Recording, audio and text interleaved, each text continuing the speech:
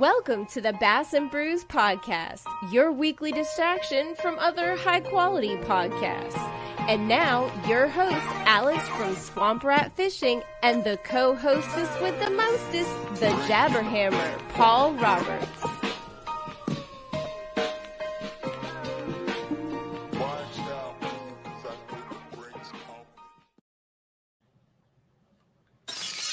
Hello, Alex isn't here tonight, so I can do the intro flawless.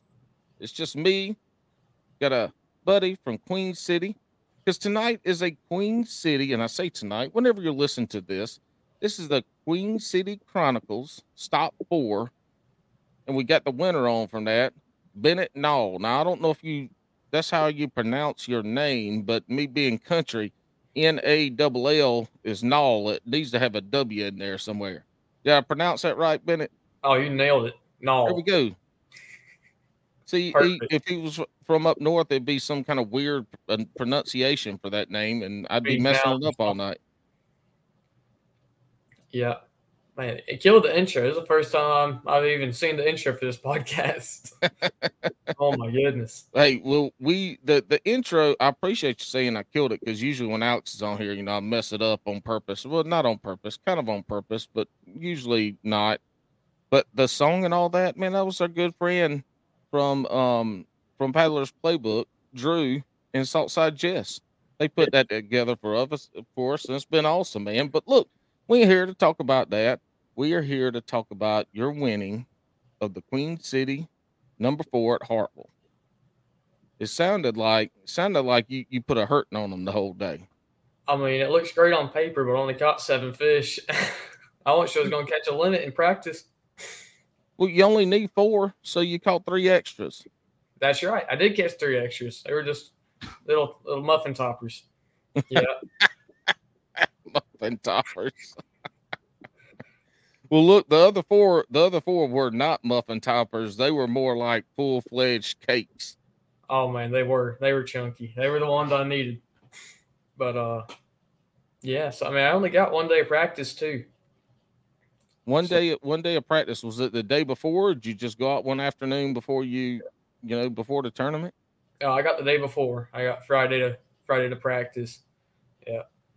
And go ahead. Well, I was going to say, did you know what you were going to do, or were you going out there practicing, trying to figure it out? Oh, I had a great plan for practice. I was going to run the same pattern I ran for that Bassmaster national tournament. I started there first day, and none of those fish were still there, dude. They had all moved off. Like fishing entirely different. So I went into scramble mode like crazy, trying to find something different.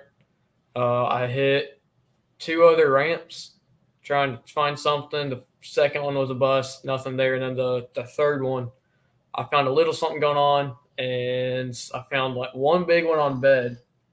That gave me hope going into Saturday. And I was talking back and forth with Chad a little bit, Chad Walden, and he was telling me he had entered the elite side pot. And I was like, yeah, I'm not on anything. My fish have been less, so I'm probably not going to enter the elite side pot. Well, I get to my third ramp, and I find some brush piles, find some little spots, some like a few decent spots on points, and then I run shallow to see if I can find any fish on bed. Don't find anything for the first hour I'm looking, and then I'm cruising the bank, and I see a big flash up against the bank. I was like, "Holy crap!" Get up to it, and the bed is about that big. And that's how big the bed was. And there was a 5-pound largemouth and like a 1.5-pound male on it. Oh, wow. And he just showed the size of the bed, y'all, and it's about the size of a grapefruit or a softball. Dude, I've never seen a bed that small and a fish so big on it. Well, they were right there so close to each other, just sitting. I mean, I got all the way up on them. I pitched everything at them, and they wouldn't move. I mean, they were the fish that you would think, like, oh, you can catch those easy. Like, they're not going nowhere. Mm-hmm. I text Chad back. I was like, hey, so I'll take it back. I am going to enter the elite side pot. Look, I don't enter in a tournament. If there's anything to enter, when I enter a tournament, I'm putting my money in everything. Small fish, big fish, side pot, it all down. side catch, bycatch, whatever. I'm putting my damn money in everything that has a potential to win me something when I get in it. And a lot of people put in for that side pot, man. I've won money a couple times off of that side pot. Yeah. Yeah. I do everything except small fish because that's not the mentality I need. But man, Hand Job Adventures, he's made a damn career winning money off of them little fish, though. Well, yeah, but I mean, you can't get the big trophies, so all day. So, how old are you? Because you look pretty daggum young, but it sounds like you got stuff dialed in pretty good. Yeah, so I'm 19. Okay, Yeah. and what is your fishing journey that's brought you here to be 19 years old and competing in Queen City like you've been competing? Because that's a tough damn club to be finishing where you've been finishing. What Dude, how have you got to the point where you are now? Queen City's full of hammers, and this is my first year actually going at Queen City, and it's been a dream year. I never would have thought I'd be at this level with Queen City, but I always grew up fishing ponds, just little local ponds we had permission to fish, but we would never fish to lake. We would go to lake maybe twice a year to striper fish. Mm. That was it, and then I got my driver's license when I was 15 and convinced my dad to buy two little 12-foot Ascend kayaks, so little cheap ones from Bass Pro. We would paddle around. So we got those two, and then we'd go fish some little local lakes. Like there's a little lake in Spartanburg that's like, I don't know, 50 acres maybe, like Barry Shoals Pond, some of these little local stuff. And I kind of cut my teeth there messing around. And then when I was 17, I went with a group of kayak anglers to Kiwi, actually. Mm. First time I've ever been to a lake. There was 4 of us. Had a good time, but when we got back to the ramp, there was someone there with the Hobie PA-14. And keep in mind, I'm still in my Ascend kayak, and I was like, holy crap, I didn't know kayaks that nice existed. And so I get up there and I was like, that's a boat. That's not a kayak. So we get over there and talk to him. I don't know who this dude was, but we get up there and talk to him. He's like, yeah, there's a local kayak tournament here. Like in 3 weeks, I'm pre-fishing for. He's like, it's only $35 to enter, and it's just fun. Well, dang, I'm going to enter a kayak tournament. Screw it. So I enter the kayak tournament. I don't catch a single fish, and I get my butt whooped. Get rained on. It was brutal. But I was like, this is bullcrap. To interrupt you, like 90% of the Queen City tournaments are brutal weather tournaments. Like I say bad luck, but people still catch the hell out of the fish. But Queen City has some of the most gnarly weather in their tournaments. Oh, it's cursed. Tournament in and tournament out. It's crazy. It's cursed. There's no getting around it. Yeah. But you started out of a kayak then, no big boat fishing or anything like that, straight into a kayak, and that's what you've been in for the last going on 4 years? It's my 3rd year. Yeah. Mm-hmm. 3rd year fishing tournaments. And so I never had practice or experience like actually putting a pattern together on a big lake. So that was all new to me, even just for that tournament on Kiwi, was trying to find a pattern or just figure out what goes on a big lake and how they chase bait. It was all new to me. But I actually went back the Sunday after that tournament and caught 3 fish that would have won it or put me in second. And so that kind of gave me hope that's like, I can do this. I'm not going to get my butt whooped every tournament. But how did you start to learn how to break down water and fish? Were you fishing with other people? Did you just dive into YouTube? How did you make that learning curve so short? It was a lot of YouTube. I mean, like any free second, I just was ate up with it. Yeah, I'm competitive in nature, and I want to be the best. And so it was like every second I got, it was trying to learn, figure out all the little details and aspects, how a fish behaves, all of this stuff. And it wasn't until I think it was that June. Yeah, it was that June that I met Jonathan Yoder in a tournament. And then I started hanging out with him for a little while, and he kind of taught me a fair bit about fishing some muddy stuff and some other, like how you think right about bass fishing. And he helped a lot with that.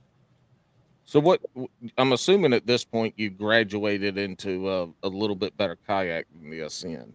So I'm actually happy you mentioned that. Yeah, so I fished at Ascend for I think all throughout the summer, and then it would have been the winter. So like November, Jonathan Yoder actually had an extra kayak, like a Pescador Pilot, that he let me borrow from all throughout the winter and into May. I think it was. He let me borrow it free of charge until I could buy another kayak. And that's a whole other story. Jesse Martinez, he let me buy an Old Town off of him, his old kayak, and he let me make payments on it throughout the summer. And so now I'm in an Old Town. Nice. Yeah. Did that really help you increase your fishing ability getting into something like the Old Town versus that Ascend? The Old Town let me fish much worse conditions. Well, I could actually sit and take a wake boat wake on the big open water, so it gave me more confidence in fishing some different stuff I wouldn't have been able to in that Pilot. Yeah. When you step up into the Old Towns, the Hobies, new canoes, any of those, that's the biggest difference. One, you get a canoe that tracks better if you're still paddling, but when you get those pedals and you got your hands free and you can get out there and you can get offshore and fish those points and not have to worry about tipping over or falling over and losing all your shit, that really does change your confidence in being able to go out there and fish some of that stuff, especially in a place like Hartwell, where later in the year you're fishing offshore a lot more. Yeah, that's a lot of it. Yeah. You free your hands up, you can cover so much more water. You can make twice the amount of cast you can make pedaling. It's a game changer. And I was worried that Jonathan was going to want his kayak back, and I'd have to go back to that Ascend kayak. Didn't have anything else to fish out of. You didn't got spoiled and didn't want to go back to it. Huh? Well, once you start pedaling, you can't go back to paddling. You can't. No. You can't. You get spoiled.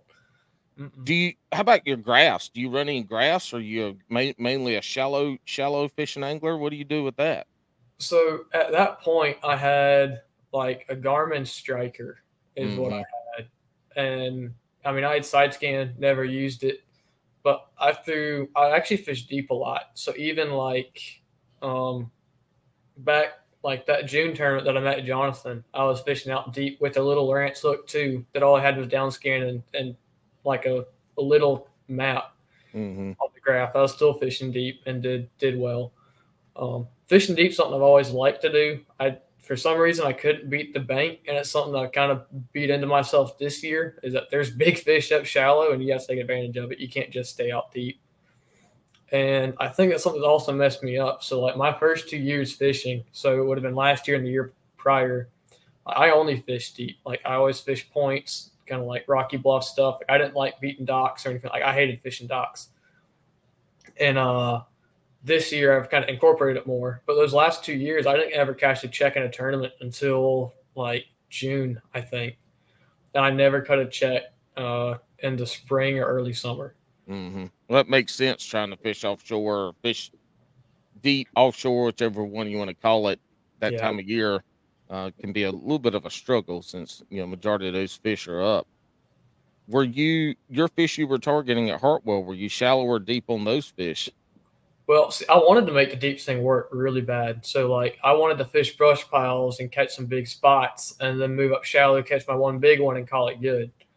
And they weren't cooperating at all. The herring fish were all messed up. They would swipe at stuff, but they wouldn't actually eat it. They wouldn't get hooked up. And a lot of the big ones have moved off. So, and even the brush piles, they're acting kind of funny. So I think I had like 2 fish. It was like halfway through the day. I was like, screw it, I got to go shallow. And that big one was gone. And I got lucky again, found another bed. One flash. I mean, they were deep. Like, I was cruising the bank kind of right where the water visibility drops off and you can't see the bottom anymore. I was cruising right where you can't see the bottom anymore. And they flashed to my right where I can't even see the bottom. I was like, good grief, all these fish are so deep. But I moved back, and sure enough, there's 2 fish locked on the bed. It's like if they hadn't flashed, then it would have been a different story. But so it sounds like you caught.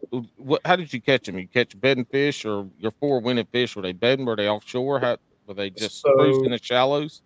Yeah. So let's see. I had one spot my limit. The smallest one was a 17 1/4, and that one came off a point. It was kind of schooling up.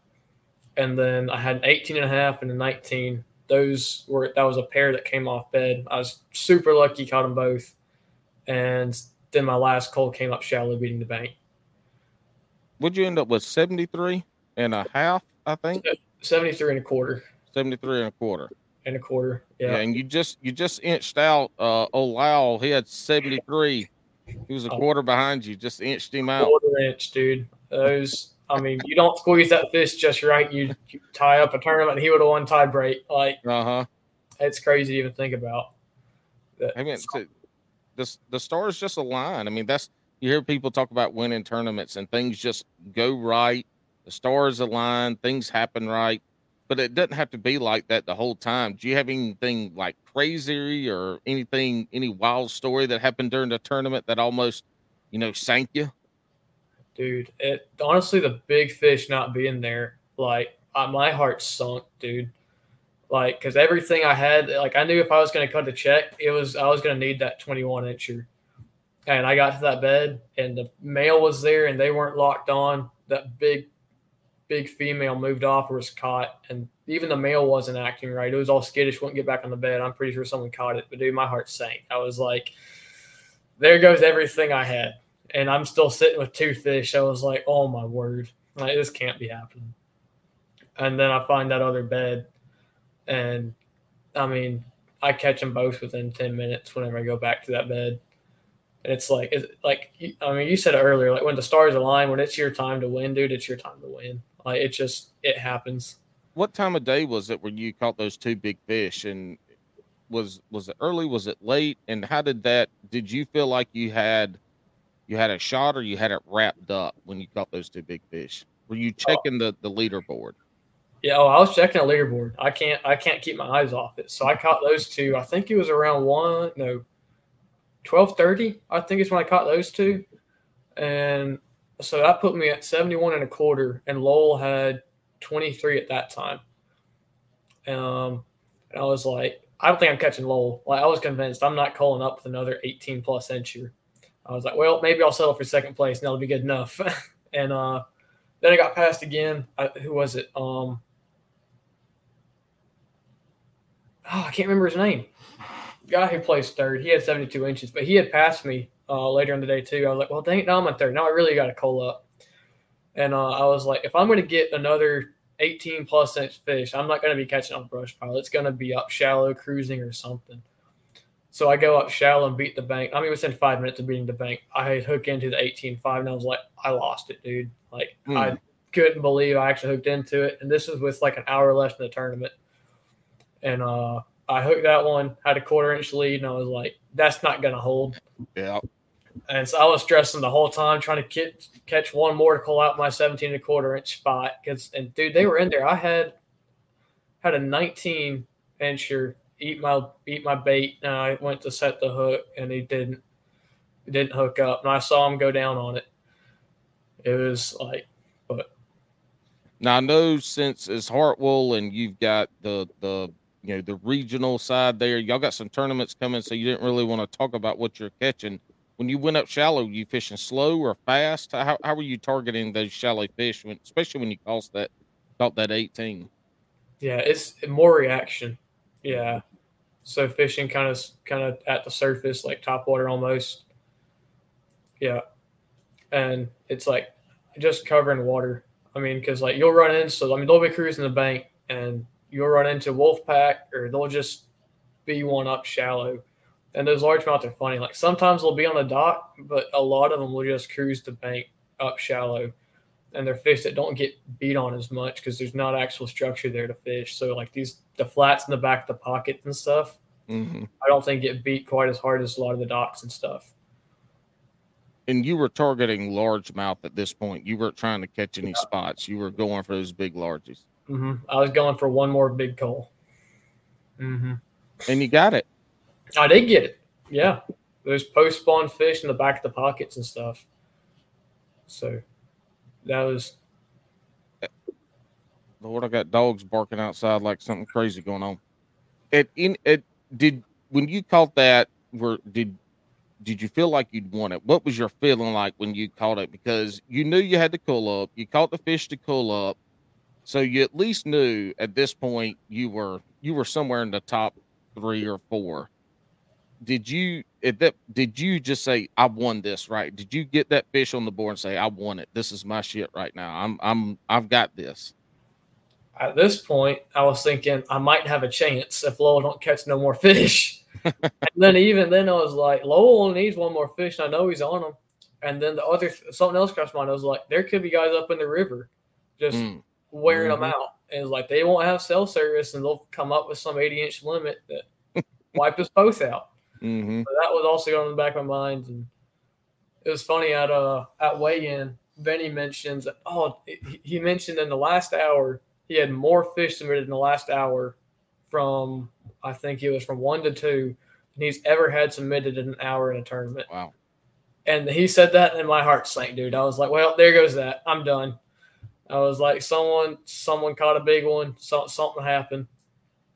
And it didn't happen. Yeah, you do what you need to do to win. I mean, that's what it comes down to. Yeah. I was the weather at this tournament. It was pretty decent weather. Y'all didn't have anything crazy. No 100-mile-per-hour winds, no tornadoes, nothing crazy. You didn't have to deal with any of that all day, did you? No, it was actually like, for me, it's what I would love. Like it's what I love for some of those clear lakes. It was real overcast. It rained a little bit in the morning, just drizzled, and then it was pretty overcast almost the whole day. So it kind of made some of those fish feel a little more comfortable coming up shallow, and just made them cruise a little bit more. I think it really helped. And I did mention, I know this was mentioned at weigh-in, but I had actually switched ramps halfway through the day, or not halfway, but in the morning. I started at one ramp, trying to get on some herring spawn fish, and dude, I picked up so quick. They were not busting. They weren't eating right. Like I caught a 14-incher first thing in the morning, and I think I lost 3. They were just wiping out. They wouldn't come up and hit top water like they would usually. I was like, I got to move. I was like, this isn't going to be it. So I move and switch ramps, and I'm pedaling my way to where I had that big fish on bed. And I pass over a point, and there's a black and green Hobie PA-14, the one Lowell's got. I was like, that ain't Lowell, is it? So I kind of go over and I was like, Lowell, is that you? He's like, yeah. Bennet? I was like, yeah, it's Bennet. He's like, well, oh boy. I was like, I'm going to pass you here in a second. He's like, yeah, all right, sure. And I was like, so I pedaled my way, and I only had 2 fish at this time. I had a 14 and a 17 and a quarter. And Lowell had 70-something inches. And I was like, I've got that one big fish. I'm going to pass him. And then hey, at least at that point, you knew you were in the right area. Yeah, I was like, if he's here, there's fish over here somewhere. So even if that fish is gone, there's going to be a winning fish in this area. So what made you want to switch ramps in the morning instead of saying, all right, the fish are here. They're just not hitting it yet. They're not quite as big as what you were expecting. But you still had that gut instinct to say, let me load my shit up and go to this other ramp. What made you do that? What made you not wait to see if those fish were going to turn on or if some bigger fish were going to come up? Dude, that's a really tough question, because it's one of those things that you don't ever know what to do until like you're in the situation. But it was like, there's a little island over there, and there's one big point that comes off real shallow. And I fished it. Like I've got history there. I fished it before, and I can usually catch a 19-inch spot off that point, and they'll come up schooling real shallow on it, and at least they'll bust. And I got up there. I waited for 15 minutes for lines in. Nothing ever came up busting. I threw up there, and there was like a few little fish would come up busting shallow, but it's nothing like, I can't have a limit of 14 or 16 and cut a check in this tournament. So I kind of beat around the island to catch a 14-inch here, and then I missed 3 more fish on that island that weren't big. They weren't the 19, 18-inch spots I needed. They were 15, 16, 16.5-inch kind of class fish. It's like I lost them. I was like, if I switch ramps, I can run some other points and other brush piles that might still be working in the morning and still capture that morning bite with it still being real overcast, kind of drizzling rain. So the thought was, if I switch ramps, maybe some of those other points at the other ramp would maybe fish a little better. but it's also a hard thing. Like the thought crossed my mind, if I stay on this point and fish a different bait, maybe it'll commit better, or maybe there's bigger fish that just aren't pushed up yet. And it's one of those things that's like, you need to have a gut feeling, just go with it. It's really easy to just stick with it just because you know there are fish there. And that second ramp is the one that had the big bedfish on it, though. So you knew that there were some fish over. You knew that there were some fish that could help you win in that other position too. So it's not like you just got up and blindly went to another ramp. You had your scouting that practice had set you up to know, hey, I go to this other place. They weren't there. There were two others, but the ones that you knew that there were some fish there prior. Yeah, I knew I had had to move a little bit easier. Yeah, so I knew I had to be at that ramp eventually sometime in the day, and I needed about an hour or so to catch that fish. But those fish will also stay on that, like the first ramp, the first point I was on. I know that those fish will stay on there all the way up to midday. But it's one of those things. I mean, they aren't the right class of fish, and there might be better class fish at the other ramp. I got to go to it anyway. So yeah. How long a move was it from getting back to the first ramp, loading up, getting to the second ramp, and getting back in the water? How big of a time frame was that? So going straight from the point to the ramp was about 15 minutes, plus it took me about 10 minutes to get the kayak on the truck after I got to the ramp. It probably took up about 45 minutes just to move. You think about it, that's not a lot of time, but when you're not on the water actually fishing, 45 minutes or an hour, you're like, man, forever. Yeah, it does. And you're like, damn, I'm about to lose a whole hour of fishing making this move. I mean, it takes some balls to be able to pull that up and go do it around midday. I mean, that's not an easy decision to make, and you made the right one. Mm-hmm. Yeah, I'm trying to think if I've ever even moved during a tournament before. I don't think I have. I've always really just stuck with the same ramp. But I knew that if I was going to get on bigger class of fish, it was going to have to be at that ramp if it wasn't working in the morning over at that one spot. But I've practiced moving when practicing for tournaments, going from one ramp to another. Like I've practiced seeing like what all I can get away with leaving on the kayak and what all needs to go on the truck. And maybe you lose a few bags of soft plastics figuring it out. But yeah, it's something that it's something that I've practiced before and kind of got comfortable with it before I ever actually tried it in a tournament.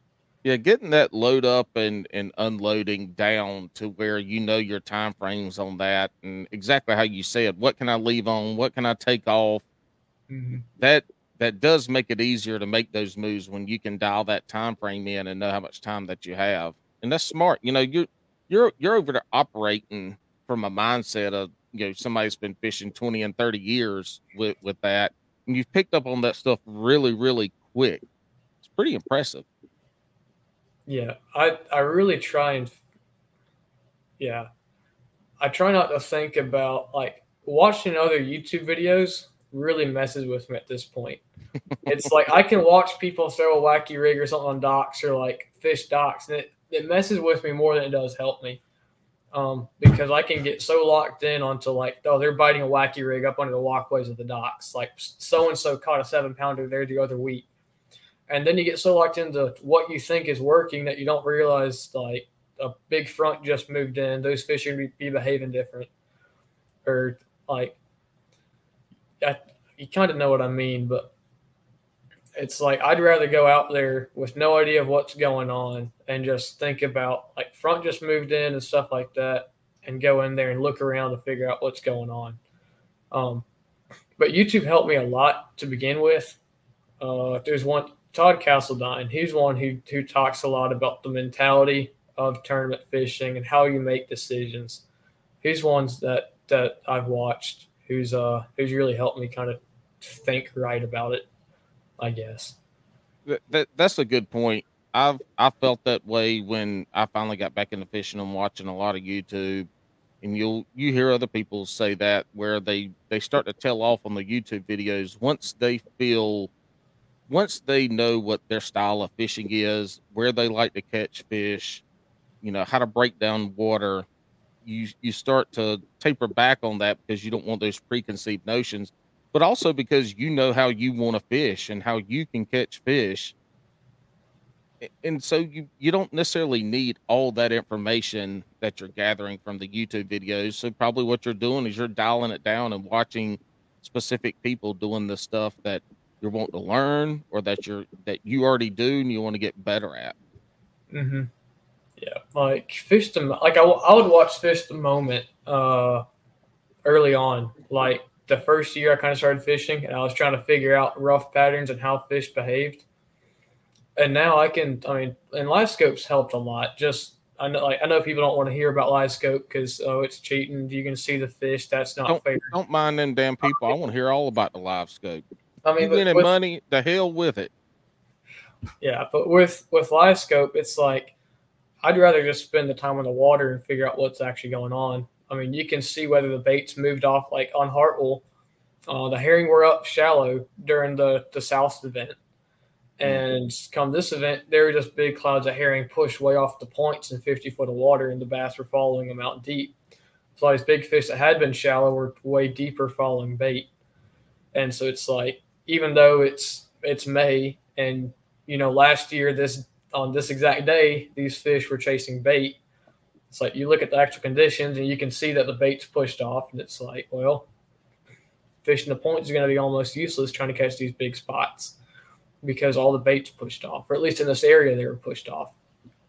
And so seeing that, bait's pushed off, then my deep fish aren't going to act right. And these points on fish the fish on points aren't going to act right.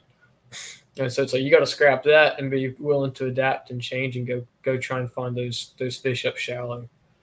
Being a younger guy coming from the computer and video game era that you came from, and screens and all that stuff, and being able to operate a iPad at the age of 2, did you pick up on the live scope pretty quickly compared to like other people that are fishing with it and folks that you talk to?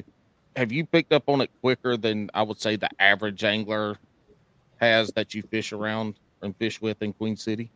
I've been told that I have. But it's one of those things where you don't ever actually get it figured out. You're just constantly learning.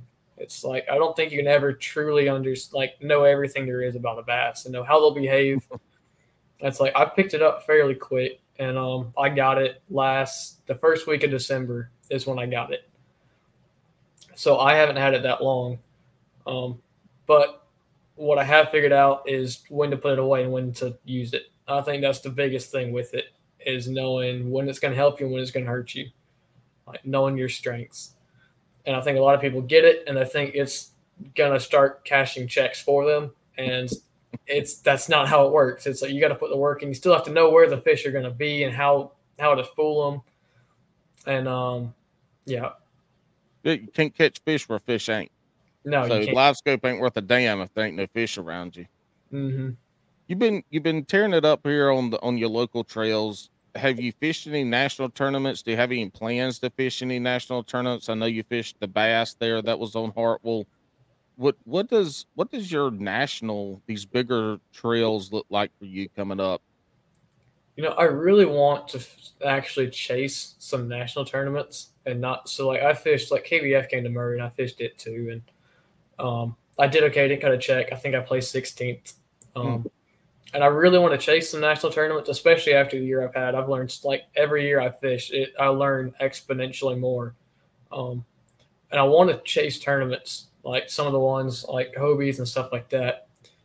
But it's difficult when you have college and work and stuff. It's like I don't have the time to be able to chase them and to spend the money to travel and everything. So yep, that throws a wrinkle in it. What college do you go to? I go to Tri-County, and then I'm going to bridge to Clemson next fall. I gotcha. Nice. You'll be able to go fish Hartwell every day. Almost do. Yeah. So go ahead. I only live 30 minutes from Hartwell, so it's my home lake, and then Kiwi's a close second. And I used to hate Kiwi too until I got live scope, and then I found out that Kiwi fish love live scope. So I was like, it's one of those lakes that, like, once you get live scope, it's like it's become my favorite lake. They don't get beat on as much, and the clear water spots just cooperate. But you had a great tournament. You won it. You won some money. what does you? I think we talked about earlier. You said you were 16th in the main Queen City AOI right now, or 22nd. Where did you say? 23, 22nd, somewhere in Okay. there. That doesn't. You're not out of the running of making a run to the top of those AOI points. But if you keep on keeping on, you're at least going to be in the end of the year AOI tournament. And I think that's one of the biggest goals that Queen City folks want to do is get into the AOI tournament. Yeah, getting into the TOC, right? Yep, the TOC. You know, I can't all those damn acronyms. I can't get them There's all too many together. of them. But well, winning Hartwell, the main trail got me qualified for the Right. TOC, so I'm already in Yeah, for that. And I think I had a 12th place. I've only fished 3 out of 4 tournaments for the main trail so far, and I'm in the cut. So I've got a 12th place on Norman. I've got a first place on Hartwell, and I have a bomb on Santee, and I'm still somehow in the cut with 3 tournaments. So yeah, you put a couple more together, and you're going to be up there sniffing on the front of those top guys. no, I absolutely can make a run for it. And right now, since I've already qualified for the TOC, I may as well try and make a run for AOI. I mean, I can do it. Big fish tournament every tournament, huh? That's right. You're going for the bigs every tournament. Swing for the fences. Look, we're about to wrap this up. One of the questions I like to ask is what is the biggest thing that you learned in this tournament that you can take forward with you in the upcoming tournaments? I think it's in trusting like your gut. I think that if it was it would have been really easy to just say I can fish this ramp for another 2 hours and I don't have to move ramps. And I had a gut feeling that these fish weren't going to turn on. I think trusting like your gut instinct of what you should do and actually following through with it. Like I've had tournaments where I knew I should probably change and I didn't change, and it cost me a bunch of money. And I think I'm learning more and more how to actually follow your gut, and that's definitely a big player.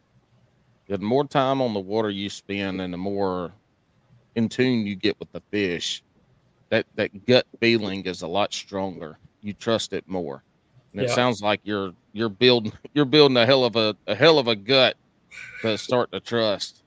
Yes, sir. Yeah. All right. Anybody you want to shout out? Any sponsors? Your social media? Anything like that? No, I don't have any sponsors, but I do have a YouTube. It's just my name, Bennet Nall. I try and keep up. I try and post my tournaments, and I haven't posted in a second just because of college. I finally I did post a video of this tournament on that YouTube. I'm not sponsored. I'm just here paying for it, working my way through, trying to pay for it myself. You keep on. You're gonna have some people giving you some lures and some money and some here in the near future. I'm guessing. You're guessing. Well, I sure hope so. It'd help a lot. But yeah, I think just my YouTube and I mean, there's a bunch of people in the trail who have really helped support me, cheer me on, kind of help mentor me a little bit, if you will. Like Jonathan Yoder, he's been a huge help. Frankie Wolf, Chad, a bunch of people who were just really supportive of the whole thing. But we hear that a lot in Queen City. It's I haven't fished. You know, when y'all come over here to the Raleigh Lakes a couple times, I fished those. Doing these Queen City Chronicles, that's one of the things we hear from almost everybody is all the help that folks in that club are willing to give. And it's evident when you have folks that are newer into the fishing game that are doing what you're doing, and some of the other folks that have struggled to not even catch a limit to now that are catching limits and improving. And that's a testament to the folks that that fish with you in that club. Yeah, almost everyone wants to see you succeed. It's like there's no one out there who's just selfishly in it for themselves for the most part. Everyone's willing to help everyone and is truly happy whenever you win or you do well in a tournament. It's just a huge supportive family almost. So it's a great group of guys. Well, good deal, man. Hey, I appreciate you coming on and recapping the tournament with us. It was a great win for you. I'm glad for you. I'm going to be pulling for you the rest of the year now. If you let me down, we're going to talk shit about you on the podcast. That's how it goes. When you come on here for winning and doing good and you just let us down on a tournament, we're going to let you know about it. It happens. Take it with a grain of salt because neither Alex nor I can fish worth a damn anyway. So, you just roll with it. But thank you for coming on. I appreciate it. This was a good time. We hope to have you on again. I foresee it happening. I foresee it happening. Just maybe. I might win another one for you. Just maybe. Well, look, if you win it for me now, you got to give me a quarter of them earnings. You got to throw a little bit of jingle my way. Just a little bit. Oh. Yeah, let me give me a pack of biz bait.